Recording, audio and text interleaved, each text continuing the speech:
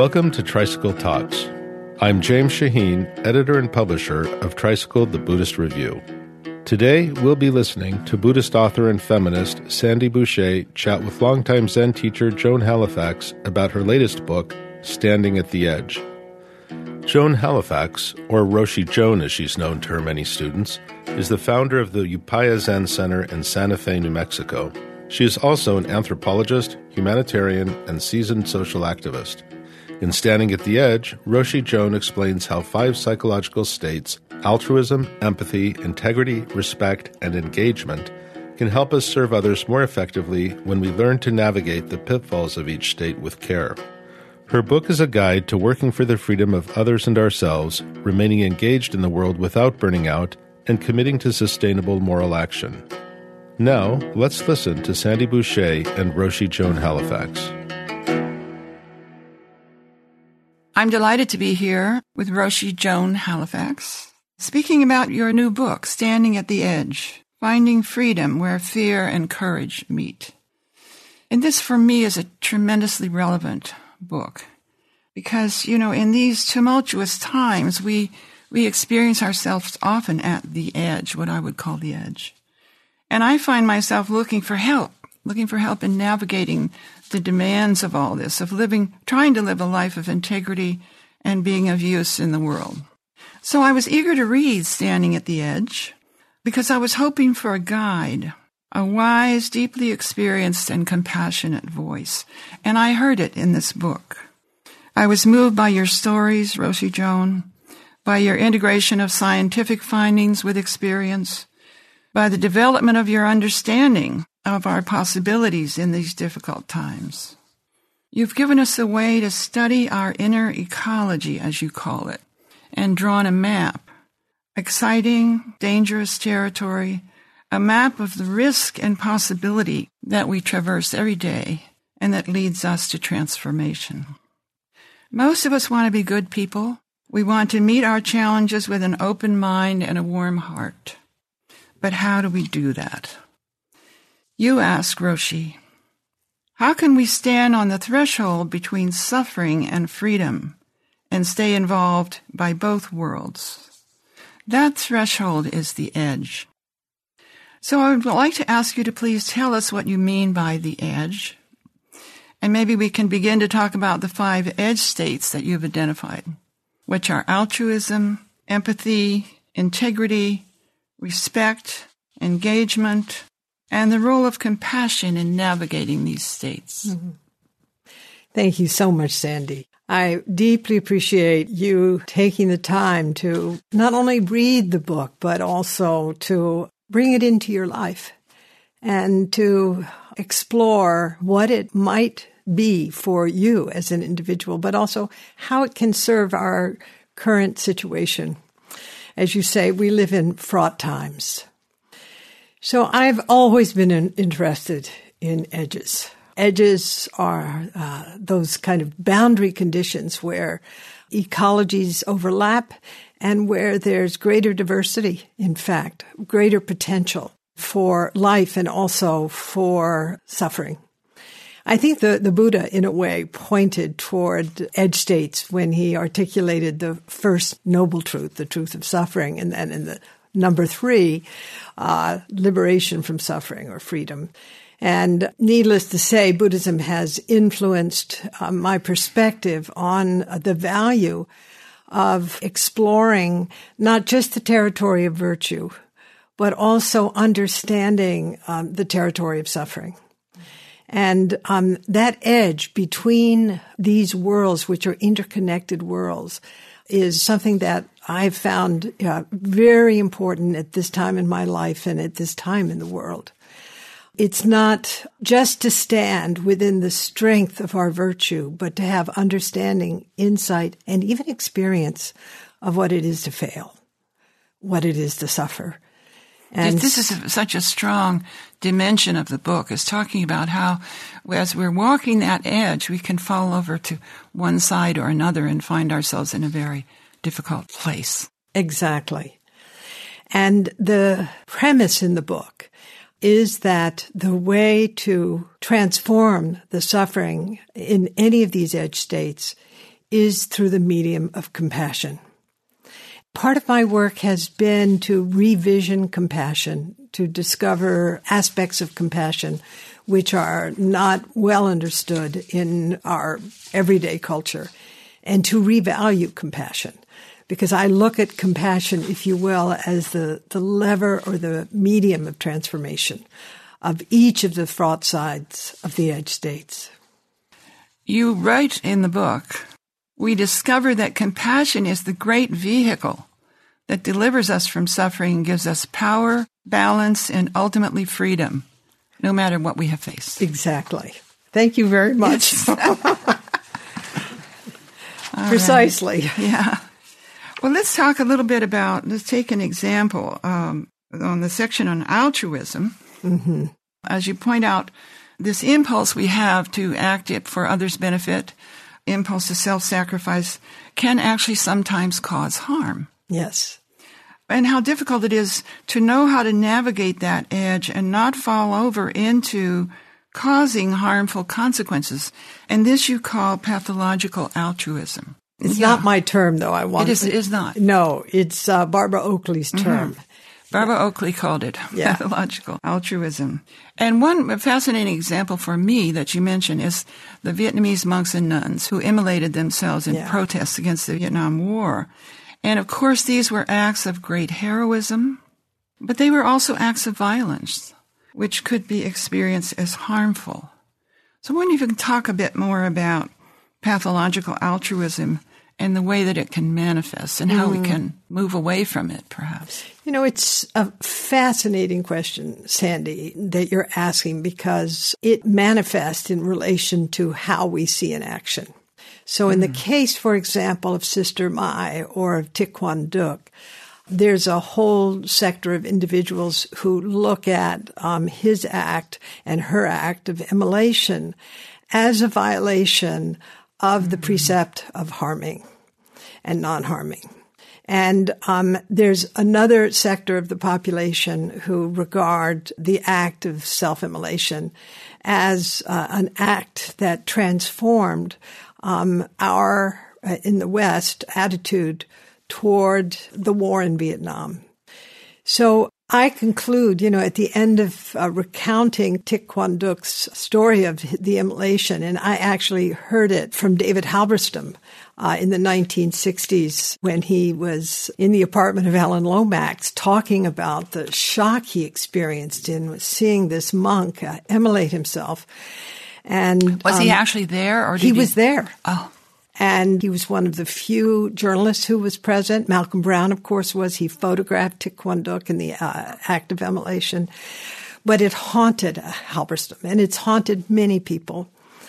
And yet that act transformed at least my life when I saw Malcolm Brown's photograph and read the story of the immolation. It turned me into an activist. Oh. And so that's why I tell the story. It's not to say my activism was significant, but it turned me into an anti-war activist because I wanted to understand what this war was about.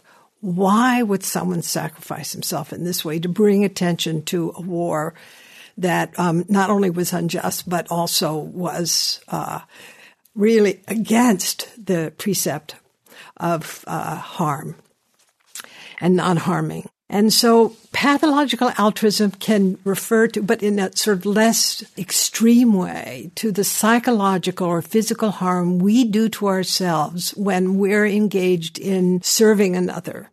It can also refer to actually harming the people whom we're serving, for example, disempowering them. Which is not so uncommon, is it? And actually, it's very common. Yes. It can also harm the institutions that we're serving in, or the institutions or the nations that we're trying to serve, like what happened in Haiti and what happens often in Nepal. And so it's a powerful process within us that is important for us to recognize and to nurture the healthy side of altruism, but also to understand we often slip over the edge for reasons of ego, of wanting to be known as a good person, of psychosocial and gender pressures, For example, women tend to be more pathologically altruistic than men, or religious pressures or social pressures that end up creating harm for us or others. And, I've worked in the end-of-life care field for many decades, and listening to caregivers, physicians, nurses, chaplains, social workers, family members, speak about their experience of caring for a dying loved one where they actually are engaging in behaviors which are self-harmful, and in some cases harmful to those whom they're endeavoring to serve, and the suffering that they experience from falling over the edge of altruism into pathological altruism. Well, and one of the things that I liked very much about the book also was that you had some practical suggestions for working on these edge states to counteract tendencies like that. And for instance, setting boundaries, looking at our biases, being part of a community. Can you talk a bit about how you came to your understandings of these measures? Because I know you have been very engaged with many groups and institutions as a creator, a founder, a participant over the years. Well, being all of that is one thing, but also having fallen over the edge of altruism myself is, I think, what's really the critical thing here. It's not just me listening to other people. It's knowing pathological altruism from inside the experience myself. Yeah. That I have experienced stress, exhaustion. I've overworked my own life in certain ways, an endeavor to serve others, but it actually has been a kind of challenge that I, as a woman, a Western person, a person of a certain generation, I'm familiar with personally. And I felt very grateful when I read Oakley's work, because I realized, this is what I'm doing. And boundaries are important. Grounding is important. Distinguishing between self and other is important. Having a community of support who have the nerve and the insight to give you feedback. Hey, Roshi, slow down, stop, take a rest. It's essential. And I will confess to you, Sandy, there's not one edge state that I write about which I haven't known the fraught side of. Well, and a related one, of course, to this is empathy.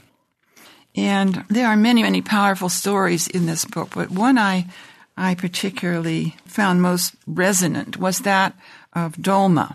You were serving at the Nomads Clinic in the Himalayas, and the father brought his little girl who had been terribly, terribly burned, and her wounds hadn't been tended to.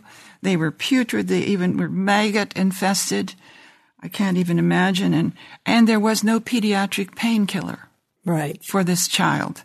And they were about, is the word debride? They were about to clean the wounds. Burns. Right.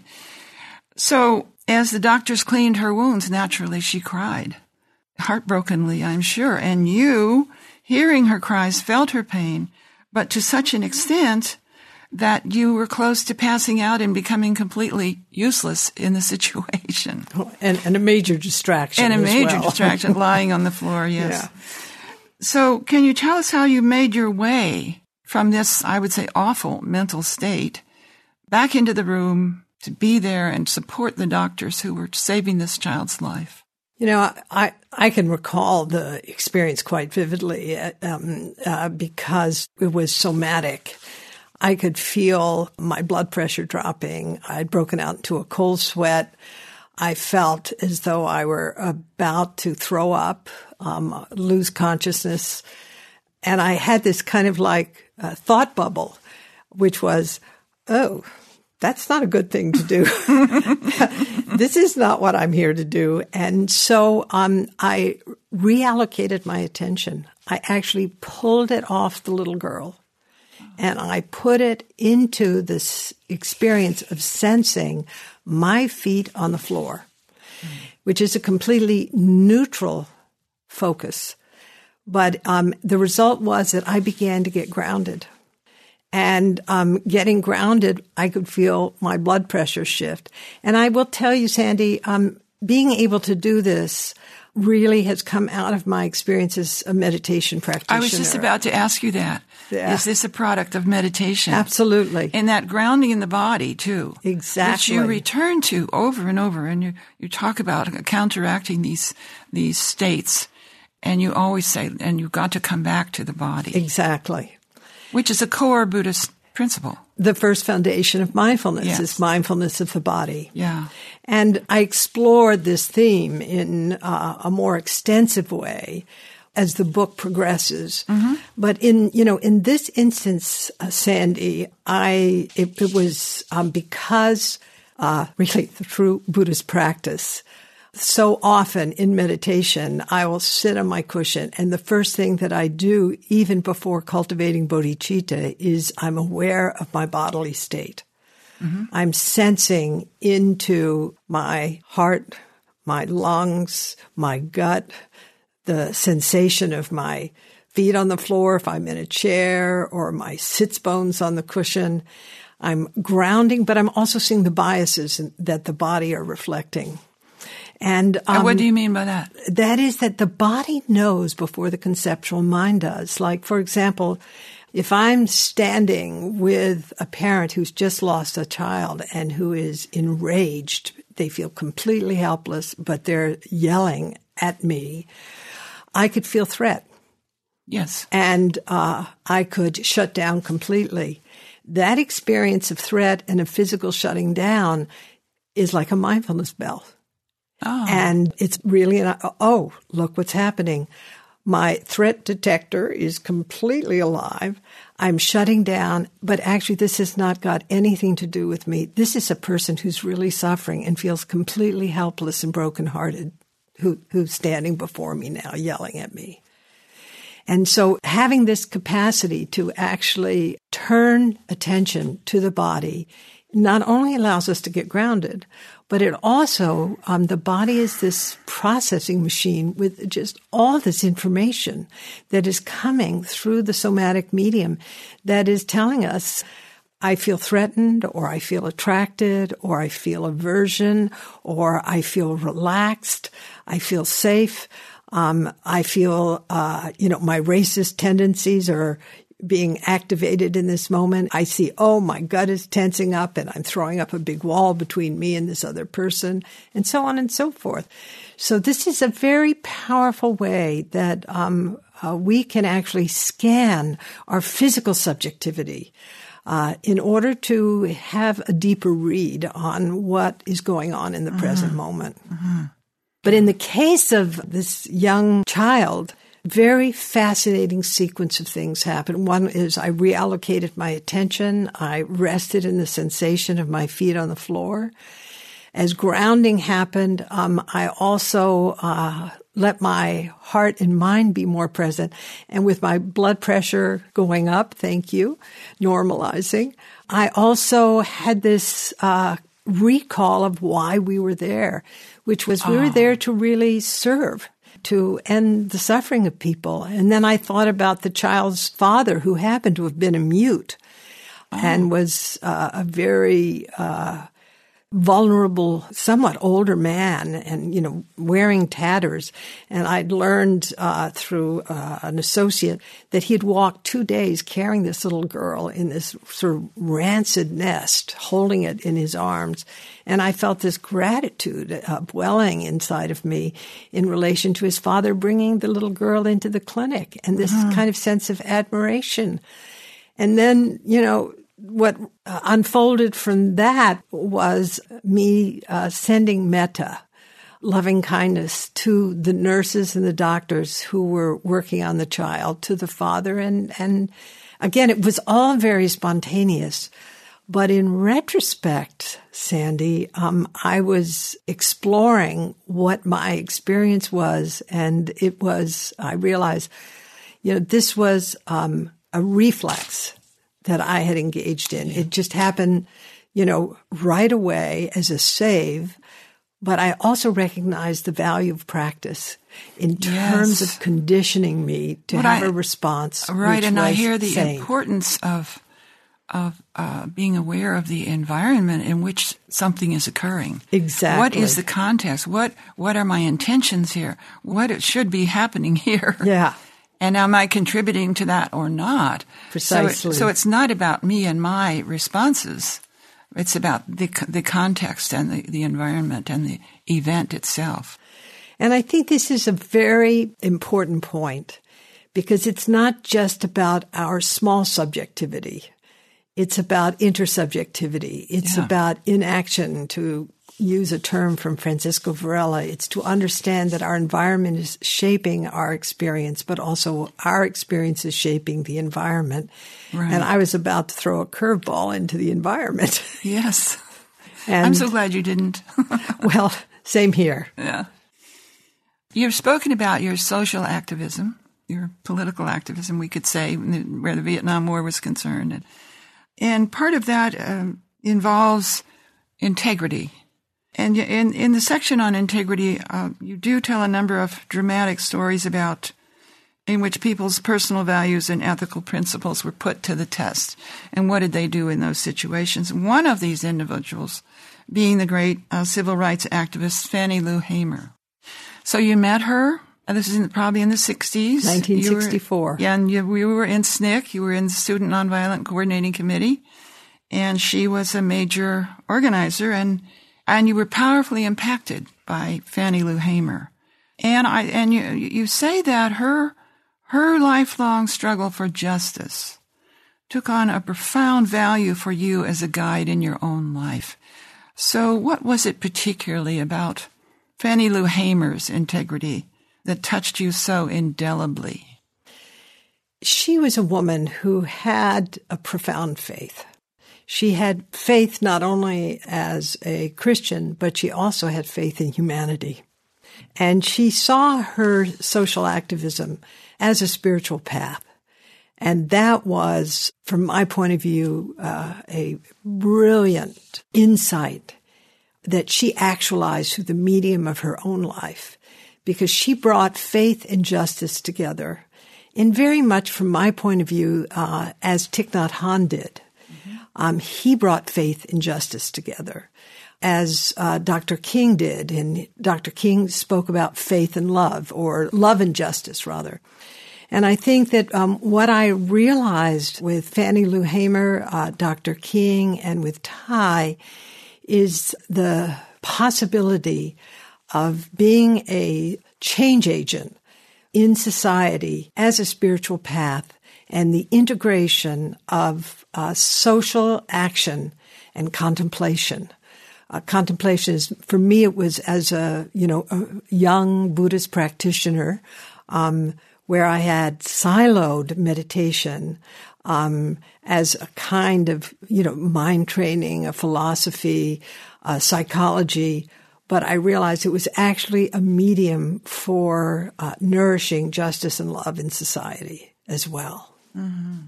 And, all three of those individuals influenced me deeply. But the first person who exemplified the integration of faith and justice for me was Fannie Lou Hamer.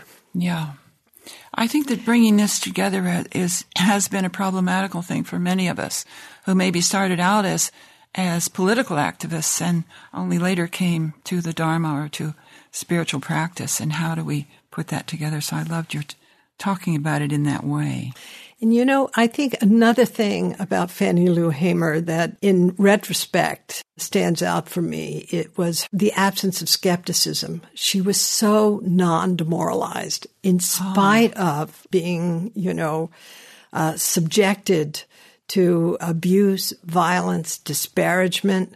She stood up again and again and again. Every time she was knocked down, she stood up again. And for me, she exemplified these principles that I speak about so often now of strong back, soft front. She had a back that had tremendous power, strength, capacity to uphold herself in the midst of these complicated conditions that were all all over the civil rights movement of the 60s. And she never, as far as I ever heard about, stepped off the path of love and justice. And the capacity to, or the willingness to take the blows. She took the blows. To take the abuse. And move ahead. Go ahead. This is one of the things, you don't have to seek suffering. Life will give you your good doses. I've noticed this. Right. But she made more out of adversity than almost anyone that I've ever personally known. She was extraordinary in this regard. She made a life not only for herself, but really for all of us. We are the beneficiaries of her courage. You are listening to Tricycle Talks with Sandy Boucher and Roshi Joan Halifax. The latest issue of Tricycle the Buddhist Review is now at your local bookstore. In it, you'll discover how ancient Buddhist practices can dovetail with the modern-day Me Too movement, why awakening makes more sense when you do it for the sake of others, and a Tibetan guide to love and sex by an early 20th century Tibetan scholar and renegade monk. If you'd like immediate access, visit us at tricycle.org, where you'll find a wealth of Buddhist wisdom to live by, such as monthly feature films, ebooks, and Dharma talks by well-known Buddhist teachers. Now, let's get back to Roshi Joan Halifax and Sandy Boucher's conversation. Well, if we're talking about the edge of integrity, you indicate that it's possible to fall off that edge in two directions. One being moral outrage, which isn't very useful because it can exacerbate differences and cause separation. On the other side is moral apathy, in which we sink away from conflict and avoid the reality of suffering, a kind of death of the heart. Yeah. As you put it, and I'm sure others. James Baldwin actually was. Did he say that? And Sandy, I have actually 4 aspects where integrity begins to break down. In this sort of area of moral suffering. But it was when I saw I'm Not Your Negro, and I heard James Baldwin talk about moral apathy. Yes. I just, went back into, and I said, that's it, moral apathy. And I did a whole section on moral apathy. Mm-hmm. But there are actually 4 aspects that around moral suffering that I think are important for us to know about. And one is moral distress. And that's the distress that you and I might feel when we are confronted with a situation of egregious harm and we see a way through, but we can't affect it. We can't actualize it. And so we feel this sense of brokenheartedness or we're distressed. Well, I want you to address the monkey in the laboratory. Oh my goodness. That's a piercing example to me. You were in a laboratory where a monkey was being used for an experiment. He or she was strapped into the machine and you look at each other.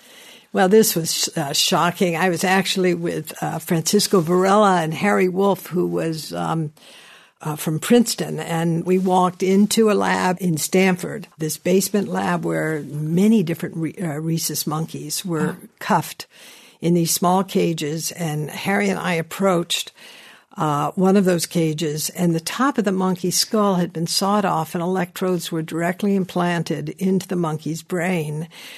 And Harry sank to the ground. Yeah, you said. And I was struck dumb. I looked into the eyes of that monkey, and I just locked eyes. And the suffering of this primate changed my life.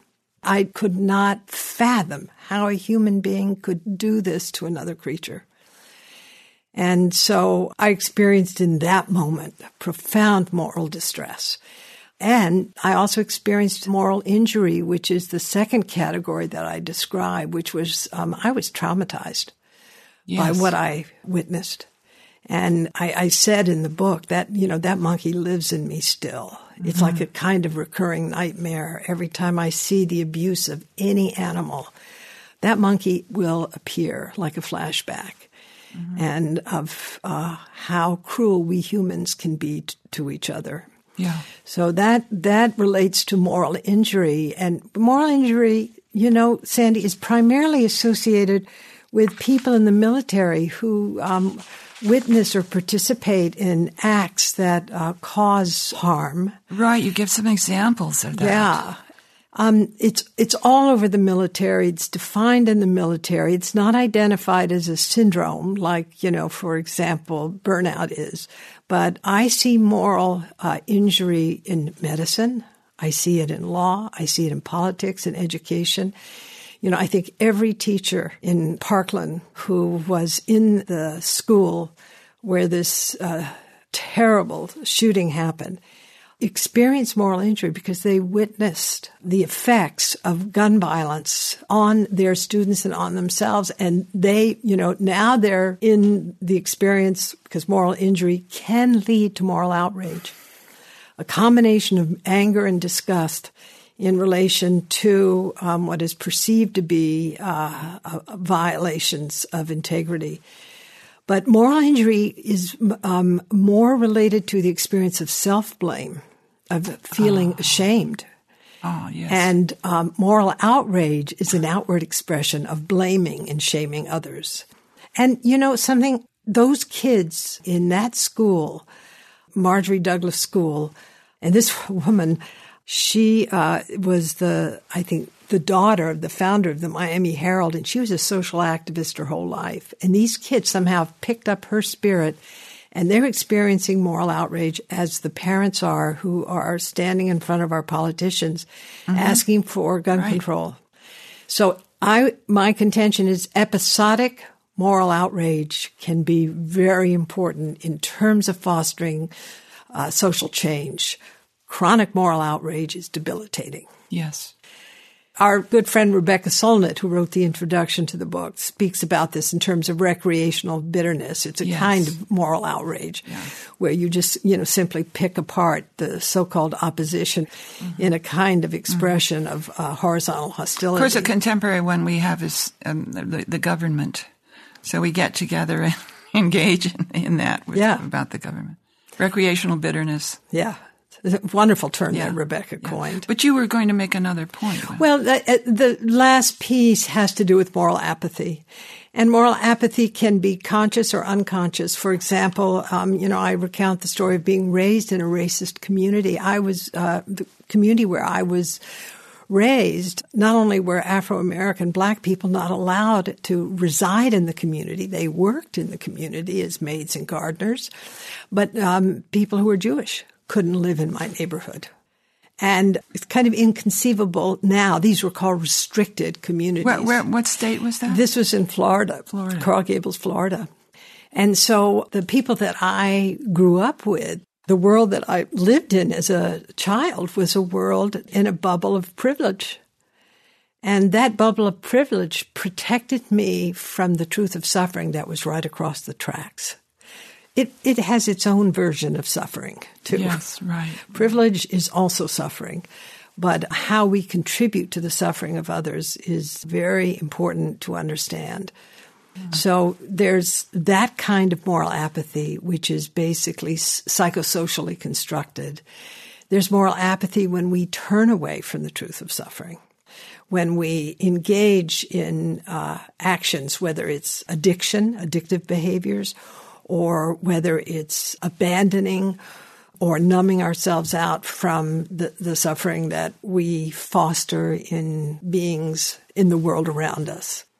So, moral apathy, and James Baldwin just nailed it. Boy, I was sitting in that movie and I heard James Baldwin use this expression and I was like, oh, I have to write a section on moral apathy because I understand it from my own experience of having been raised in a restricted community, but also as a white person of living, even though I'm a social activist like you, and we have a sense of conscientious engagement and an imperative to transform the conditions of discrimination that have prevailed in our world.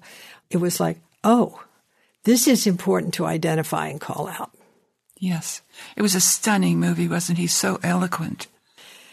And so honest. And so honest, when he was in that car driving through Birmingham and kind of, sort of sliding down the back seat, realizing, I actually chose to opt out of living in the middle of the suffering of racism by going to Europe. But he chose to come back. That's right. Yeah. Well, speaking of suffering and respect, I know that you as a little child had a major health glitch. And I believe you went blind, did you not? For 2 years. For 2 years. So you were way behind the other students when you went back to school. And because you had been ill and hadn't grown so much, I guess you were little and skinny, and they made fun of you, and they bullied you and teased you.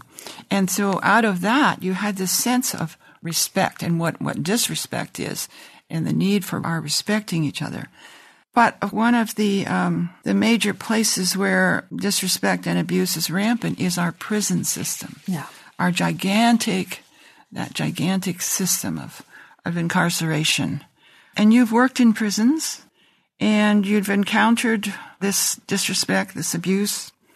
And you tell one story about a very verbally violent white supremacist skinhead, I guess he was, who ranted at you in a very scary way, and how you reacted to him.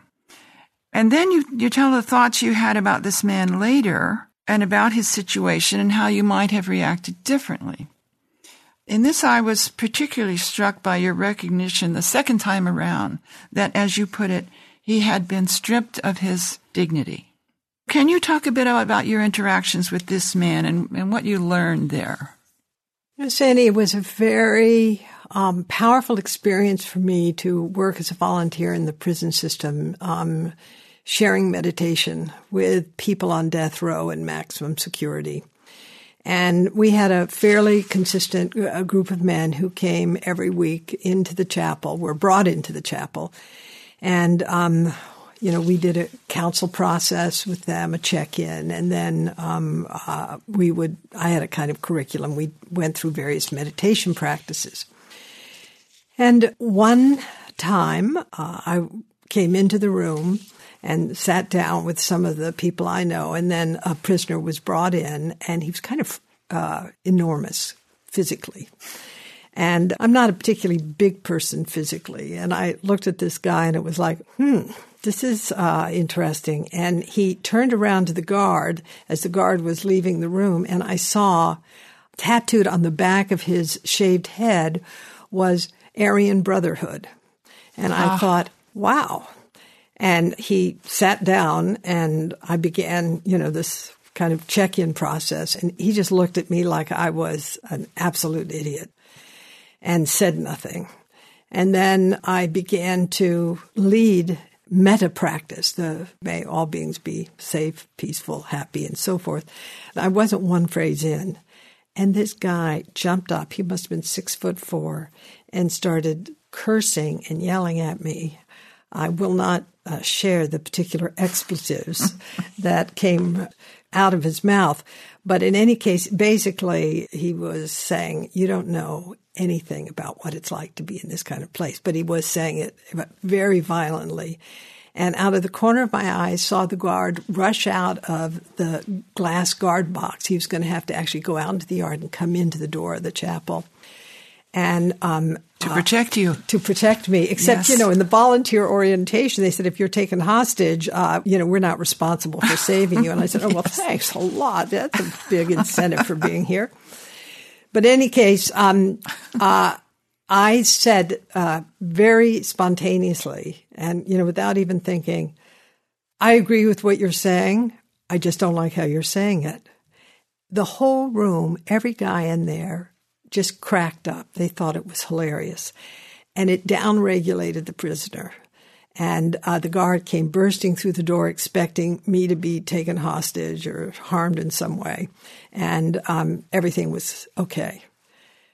A year later, I'm walking down the hallway. I'm going to enter a pod, and I see the same prisoner. I never saw him in the intervening time. I saw the same prisoner, and he was being strip searched. And I saw how the guards were handling him, just as an object. And I had this moment where I realized, my comment had actually humiliated him, had stripped him of his dignity further. And it was such a wake-up call. It's just, it's like just a moment. And that a woman was walking through the space where this man was being strip searched was already a violation of his dignity. But then the way that he was being related to was just so abusive from my perspective. But that combined with the recall of the moment of cleverness on my part, which was actually humiliating for him. And I exited the spaces immediately, and I really had to sit with this a long time. What had been a save had actually been a harm. And that was kind of a wake-up call for me. Yeah. Well, let's move on to engagement, which was one of your edge states. And, of course, the goal is to be wholesomely engaged in our lives. And you give us an example of this with Jose, the Mexican gardener, who goes methodically and peacefully about his tasks. But for many of us in our work lives, we can sometimes wind up in burnout. And that is, I guess you would say, mentally and physically exhausted. This is something I didn't know, that term was invented in 1974 by a German-born psychologist named Herbert Freudenberger. And he said that it can involve the extinction of motivation or incentive, especially where one's devotion to a cause or relationship fails to produce the desired results. And of course, we've all experienced this, and it sounds pretty bleak. So I wonder if you want to talk about burnout a bit and the sort of relentless busyness that drives us there, that rules our lives at times and leads us to burnout. Yeah.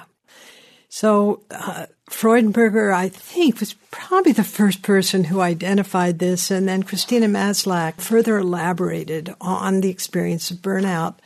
And we actually have a whole sort of professional realm that has evolved around treating burnout, people who are coaches and therapists and so forth.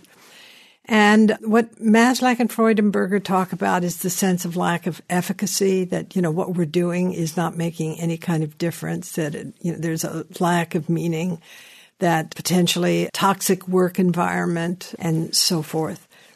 Now, the opposite is also kind of fascinating to look at. It's people who work with enthusiasm and dedication. I think about Mr. Lawrence Rockefeller, whom I knew into his 90s, who went to work every day, and he had a very nice, privileged life, Buddha knows. But, I think about other people that I've met who have less access to resources, who stay dedicated and enthusiastic and are, quotes, hardworking and love it, feel totally fulfilled up until the time when their lives come to an end.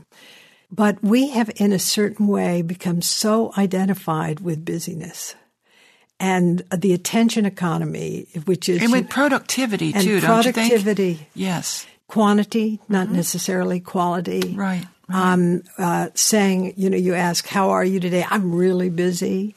Also, which is supposed to be a good thing. Precisely. And I kind of love the Zen adage, nowhere to go, nothing to do. How can we engage, as Brother David Stendhal-Ross talks about, in our lives wholeheartedly, and at the same time not have the kind of ego investment in what we do that creates fatigue and also takes us away from our hearts. Well, and you offer some practices in the book itself. I'll just mention some of them are like work practice, meditating inside the life you have. That's a Clark Strand phrase, and I just love that phrase. Yeah, I do too. Yeah. I do too. Right livelihood. Exactly. Choosing work that's aligned with our values. Precisely. And refusing work that isn't. Integrity is brought in. No work. Take a pause. Waste time. Be aimless. And I love that Thich Nhat Hanh, who has written, 120-something books, calls himself a lazy monk. That's right. Well, and then play. I bet he thinks of writing a book as play. Well, I wish I had felt writing this book was play. But anyway, it was work, but it did not take me to burnout. But actually play, exactly. And finally, you say connection. Connection is really important. Yeah, not just with others involved in a task, but with everything, with the universe. Well, connection, with ourselves, connection with others, connection with context. And yes, connection is really essential. This is, in a way, the spirit of mindfulness, that we are not separate from what we're doing. And that's what some people say, mostly people are human doings. But this is really about human beings. Right. And you end the book with a long chapter on compassion, which we spoke about earlier, the quality that can guide us in navigating these edge states.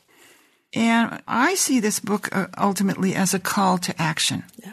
You are asking us to step up, challenge injustice, challenge inequality, and in the process showing us how compassion can activate us and guide us. And on part of that quote I read before, we discover that compassion is the great vehicle that delivers us from suffering and gives us power, balance, and ultimately freedom. So that's a very stirring statement, I think. And I know there's an experience you tell about in the final section that illustrates, I would say, the deepest form of compassion, beginning when you fell in the bathroom in Toronto. Yeah. Can you tell us about that? Yeah, well, that story was kind of hard to write, actually. I was in Toronto. I slipped on the bathroom floor, and I looked at the angle of my leg, and I realized I'd done something really bad. And the host where I was staying, Andrew, came and supported my back as he called to his wife to dial 911. And so the ambulance arrived. I'm in excruciating pain. And the medics wanted to lift me onto a gurney. And I was about to lose consciousness from such excruciating pain. And I said, give me something to deal with this pain. And the medic said, well, I'm not licensed to do that. And I said, get someone who is before you move me. So about 10 minutes later, a man arrived who was licensed and was able to administer morphine. By this time, I was going into shock, and my veins were collapsed, and he kept looking for a vein. He stuck me in one arm, the other arm, in my wrist, right wrist, then my left wrist, then he went into my foot, my right foot, and I had 6 tries. I looked at the young medic who had originally arrived, and I could see he was very distressed. His eyes kind of rolled back into his head. And I had this kind of pulse of loving kindness, kind of like, oh, I hope he's okay. And at that thought, my circulatory system opened up and the needle went in, and so did the morphine, and that was helpful.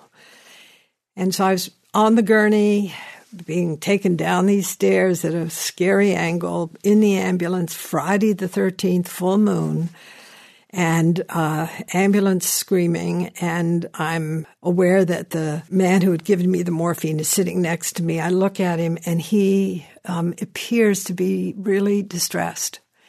And I put my hand on his knee, and I say to him, are you okay? And he said to me, my wife is dying of breast cancer. And I heard him. I mean, it was just this sense of incredible love and compassion that opened up in me. And at that moment, my pain completely disappeared. And when I went to Toronto Western Hospital, he accompanied me and sat with me in the emergency room for hours.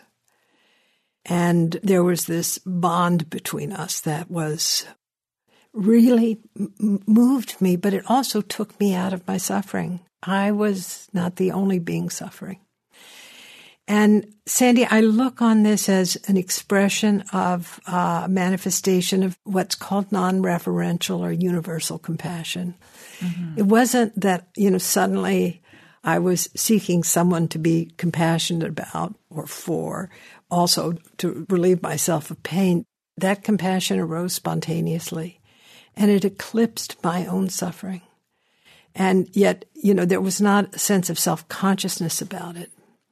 So in the book, I talk about these three phases of compassion. Referential compassion, where you feel compassion for another in your in-group or someone who's, like a co-combatant or your medical team or someone who's suffered like you. Also, compassion that's related to insight, where it really comes from the process of inquiry and understanding, and can also relate to the precepts. Compassion is a moral imperative. But this kind of universal compassion really is born of practice, where the sense of self and other is not present, and we just spontaneously respond to the suffering of the world. We're at the ready. And certainly in that situation, you have no idea what that man was holding. But that question was the right question in that moment. And it liberated both of us. Oh, thank you. This may be a good place to bring our conversation to an end. I thank you so much, Roshi Joan, for speaking with us today. And I wonder, is there one last thing you might want to say to those who are listening, to those who are reading the book? Is there anything else, or have we said it all here? There's a quote that I share, epigraph for one of the chapters, which goes something like, "May I do a great deal of good without ever knowing it." And to just pluralize it, may we do a great deal of good without ever knowing it. Thank you very much. Well, thank you, Sandy. You've been listening to a conversation between Sandy Boucher and Zen teacher Roshi Joan Halifax here on Tricycle Talks. We'd love to hear your thoughts about the podcast. Write us at feedback@tricycle.org and let us know what you think. Tricycle Talks is produced by Paul Ruest at Argo Studios in New York City. I'm James Shaheen, editor and publisher of Tricycle, the Buddhist Review. Thank you for listening.